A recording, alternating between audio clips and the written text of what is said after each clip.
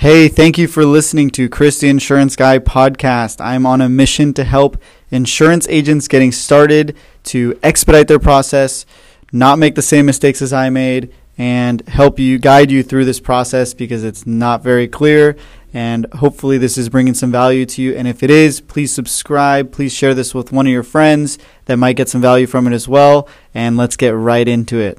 Hey, how are you? Got a good video here on homeowners insurance. I'm going to break it down in real simple terms without the crazy insurance jargon that's hard to understand, so that you can use this for your own knowledge if you need to use this for training for your team. And I will also use it for training for my team. So if you're watching this, please pay attention. It's very, very important understanding the homeowners HO3 form. So let's dive into it.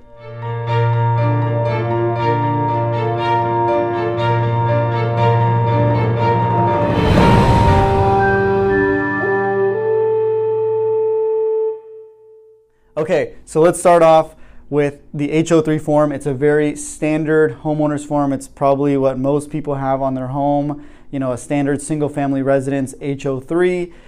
It's a well-packaged, well-rounded policy. There's primary coverages, and then there's also additional coverage, which I'm not going to go into. Those are kind of like bells and whistles and extra bonuses on the policy, but these are the main ones that we're going to go through. So let's start off with the dwelling coverage.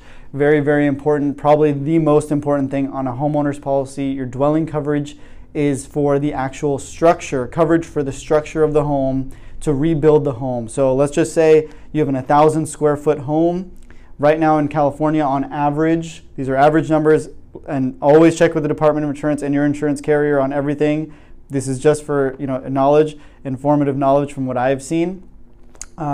But right now in California, to reconstruct a home, it's roughly $300 per square foot to rebuild. So if you have an 1,000 square foot home, your reconstruction cost would be roughly $300,000. Okay, so that's to rebuild the home, from scratch back up. If it completely gets destroyed or burned down, so that's destruction. If it gets wiped out by a car, or if it burns down from a fire from the kitchen, or electrical fuses, whatever happens to destroy the home, $300,000 to reconstruct. There's different forms of that: reconstruction cost valuation or actual cost valuation. Just know that reconstruction cost valuation is better, and actual cash value reconstruction is not as good. It gives you a depreciated value of the home. So you want to use the reconstruction cost always for your dwelling limit. So the next one here, we'll dive into coverage B, which is other structures.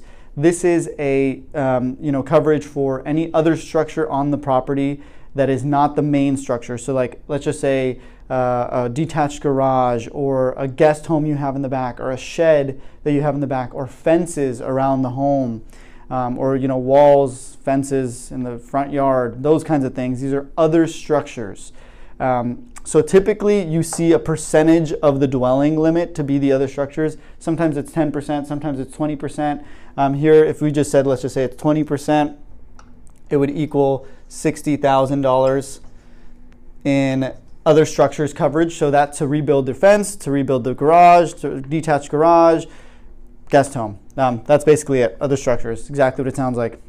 Number 3, coverage C, personal property. This is for your stuff in very simple terms. So you're a homeowner, you have furniture, you have TVs, you have computers, phones, clothes, china, like a nice dining room, china in your kitchen, plates, all those kind of loose items. You don't realize it, but stuff in your garage might add up to hundreds of thousands of dollars sometimes. So a lot of times we see this also being a function, a percentage of your dwelling limit.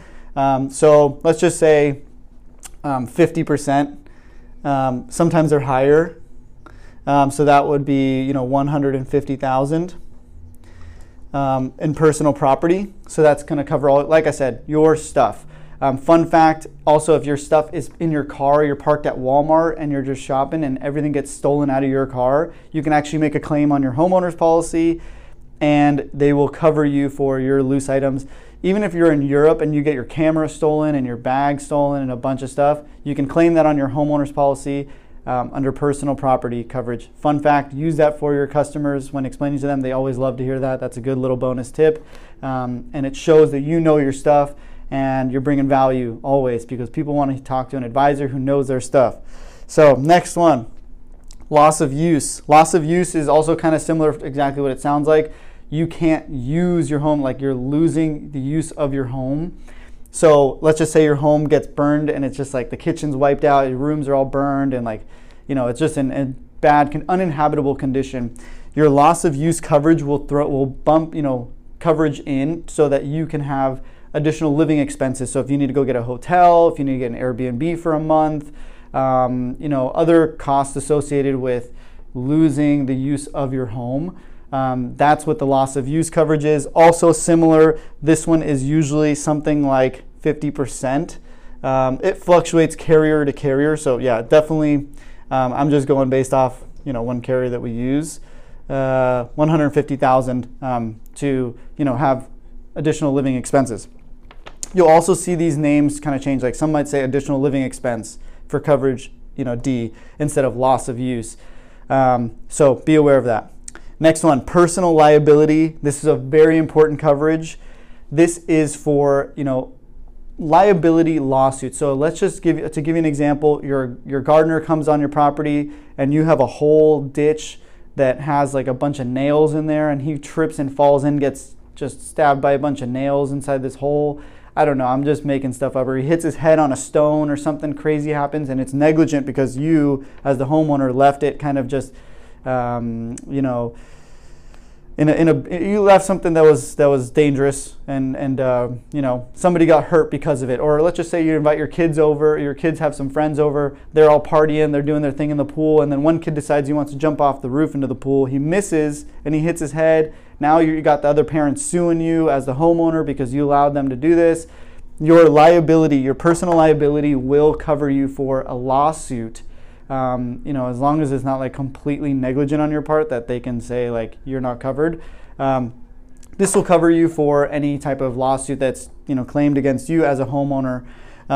So this one is a range that you get to choose. It's not necessarily a function of the dwelling. So this goes somewhere between, from what we see on the low end, 100,000 liability up to 1 million in liability. So usually you can get, you know, offer coverage somewhere in between that 100,000 and 1 million. We always recommend at the very minimum 300,000, which is the underlying requirement to have an umbrella coverage for liability. So 500,000, a million.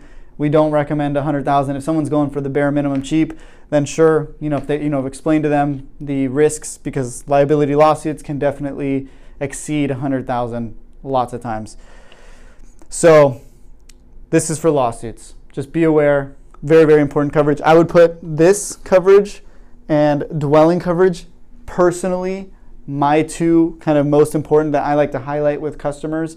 You know, this is your home, one of your biggest assets that you own, and this is your liability, all your bank accounts, all your money that you own, your assets that people can sue you for.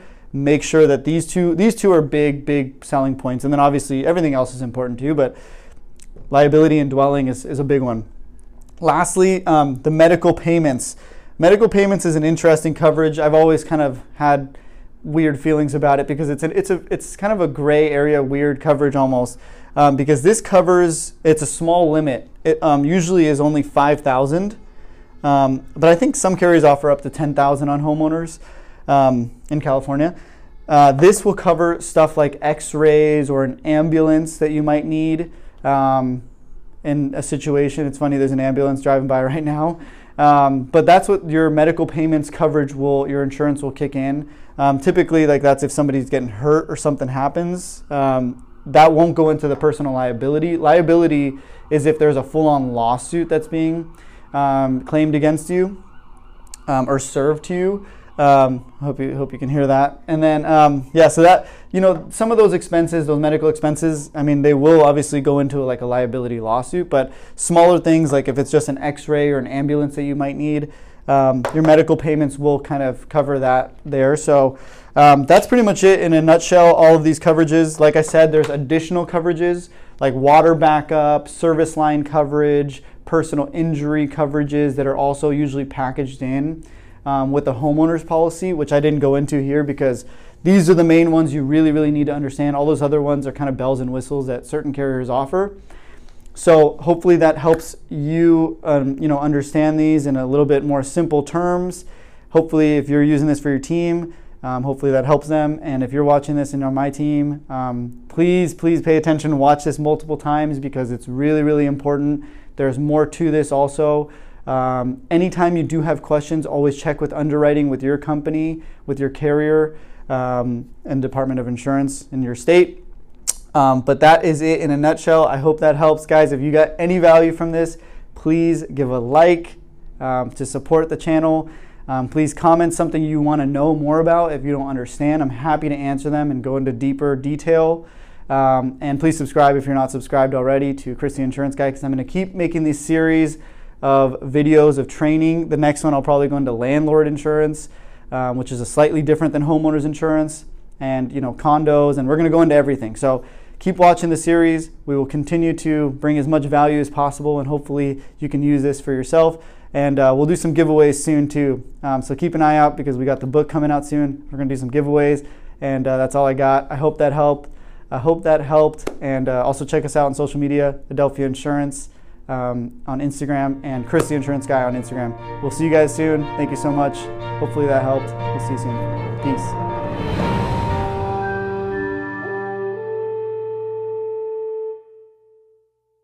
Dive into each individual coverage. Let's start over. Testing 1 1 1 1. Okay, I'm going to show you a little something about